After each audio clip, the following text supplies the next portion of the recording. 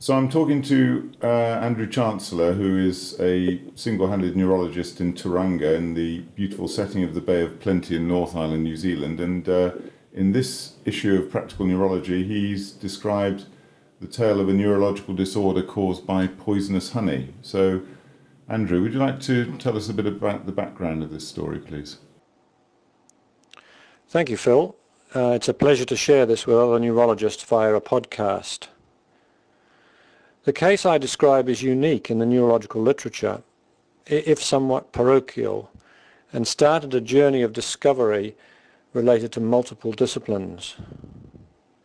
Since the earliest days of apiculture, occasional outbreaks of seasonal honey poisoning have occurred in Northland and the Bay of Plenty, New Zealand.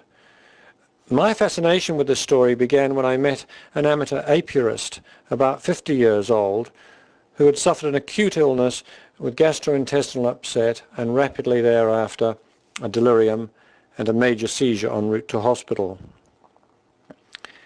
Initially, no one knew what had caused his illness, but 2 months later, about 30 people became sick, some of whom also had seizures after eating his product, which was ironically labelled a taste of pure Whangamata honey. This had been sold locally. A particularly perspicacious nurse at Thames Hospital, who was aware of the poison in honey history in our region, made the connection with his hobby, and subsequently a public health inquiry ensued, and this resulted in a conviction of my patient under the Food Safety Authority for selling a product that was a danger to public health. So how did it come about that the honey was poisonous? Therein lies a very interesting tale, Phil. Late harvests of honey, especially in long hot summers, have resulted in these episodic outbreaks of poisoning since the first days of apiculture in New Zealand. But it took until 1945 for a government apiarist to realise that a little lacy-winged insect imported from Australia, known as Scolipoppa australis, and also the passion fruit vine hopper, aptly named, was feeding on a poisonous New Zealand native plant known as Coriara arborea, or shortened to tutu, the Maori name. This plant is widespread in New Zealand, but the insect is confined to northern parts. So this imported insect extracts the poison from the leaves of the tutin and excretes a sticky honeydew onto the leaves which fails to wash away in dry summers. The honeybee, without access to their usual food source such as clover or especially manuka, the source of the much prized New Zealand honey, collect this sticky excretion from the tutu leaves, and so having passed through one insect, the toxin is then transferred to the hive and incorporated into the honey. So the bees themselves are not harmed, but clearly humans are potentially harmed. Yes, that's correct. One other important part of this tale is the pharmacology of the toxins and how they're thought to cause delirium and seizures. The extractions from the tutu plant are known as tutin and hyanintin, and they're chemically related to the well-known plant toxin picrotoxin, also an alkaloid, hence the bittersweet nature of this story. These can now be measured in honey samples. Purified toxin, tested in the pharmacology department at Otago University, Dunedin, using rat brain slices, suggest it affects the normal inhibitory property of the chloride ionophore of GABA-A receptors, hence leading to neuronal excitability. This is the problem of a long dry summer, you say, when there are a few other plants to feed on, and this is exactly the sort of summer that you're having in New Zealand at the moment.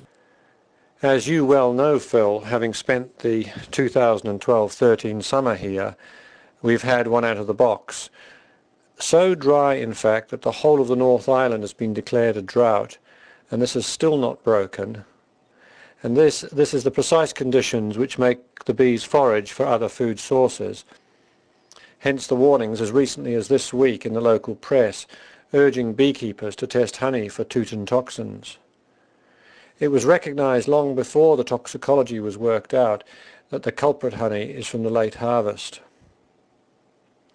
This hazard has repercussions for the multi-million-dollar apiculture industry in NZ.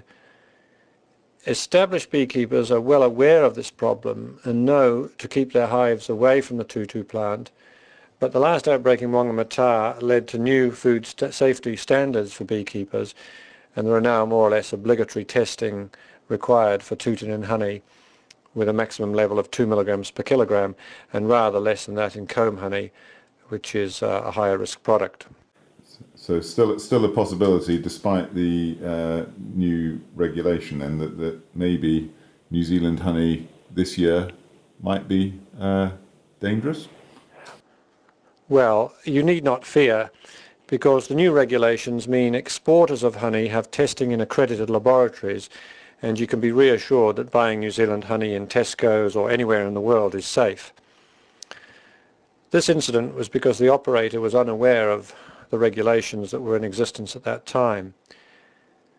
I should stress that these outbreaks are very, very occasional, and we're talking about maybe a score of outbreaks in the last century, and with a very low mortality.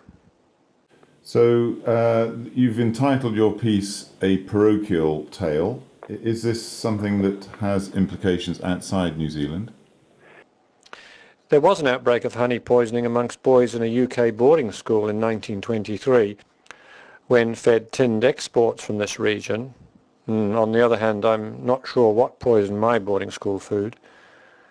As I included in the paper, the 10,000, mainly Greeks, retreating from the Persian Empire in 400 BC were fed honey derived from rhododendron plants, and there was allegedly an outbreak of such poisoning. And there are other examples around the world, so theoretically this could occur in other parts of the world, but the particular botanical and entomological circumstances in this region of New Zealand make us infamous in the plant toxin interest community. So any messages or any lessons for neurologists elsewhere in the world then, and perhaps the lesson from the honey might apply to other foodstuffs, and recognising toxicity in patients presented sometimes with acute seizures and confusion? There are lessons, as always. One might regard a GP referral saying an individual has self-poisoned with a fair degree of scepticism.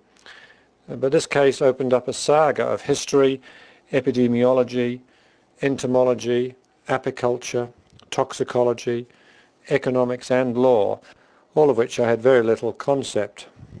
It certainly pays to keep an open mind about the causes of illnesses. I should add we owe a debt to the observations of the pioneering apiculturalists and agricultural officials who did the experiments to show that the passion fruit vine hopper excretions were poisonous. Perhaps we underestimate biohazards as the basis of seizures, but most alleged poisonings are much less well worked out, or worse, imagined. Okay, well, thank you very much indeed for sharing that story and for publishing it in Practical Neurology. Thank you again, Phil, for taking an interest in this subject, and we do hope you visit the New Zealand neurological scene again. We very much enjoyed your visit.